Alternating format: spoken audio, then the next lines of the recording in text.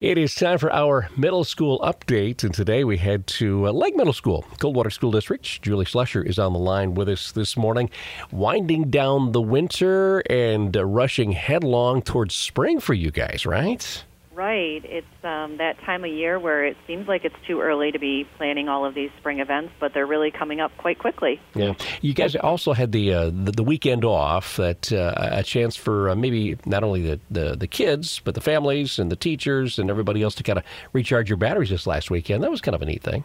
Our wellness weekend was new for us, and we're really hoping to continue to do that when we have our long weekend breaks, and just encouraging everybody to take a break from school.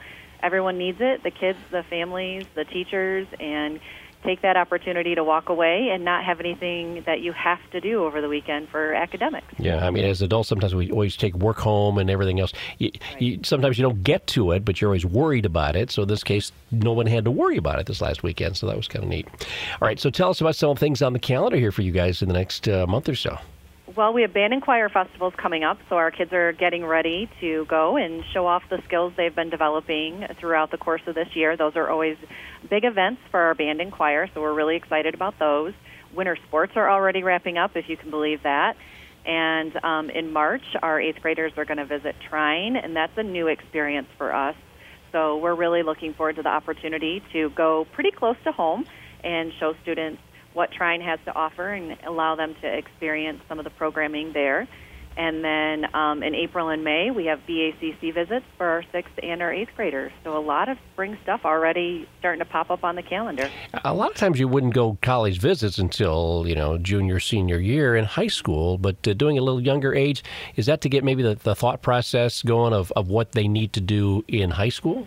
I think for us, one of the things we want to expose students to are just all of the options, and I know that in high school they do go visit Western Michigan, so we were looking for a place pretty close to home that we could take our 8th graders and they could see some of the cool programming that is available, STEM programming and different options somewhere that wouldn't take them very far from home, and just get them thinking about, okay, as I enroll in high school next year, what kind of things am I looking for in a career or in a college? Yeah, and in the same way then with exposing them to the Career Center, some of the opportunities that are available there then.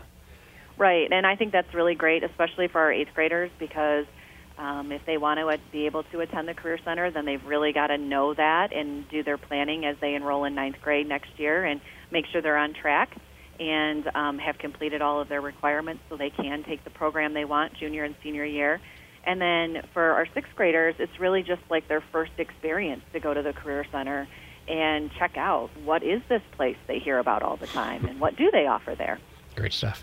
Hey, Julie, thanks for checking in. Thanks for the update, and take your vitamins, and good luck during the spring, all right? All right, thanks. Have a great day. Sounds like it's going to be a busy time. Julie Schlusher, she's the principal at Coldwater's Lake Middle School, with us on this middle school update.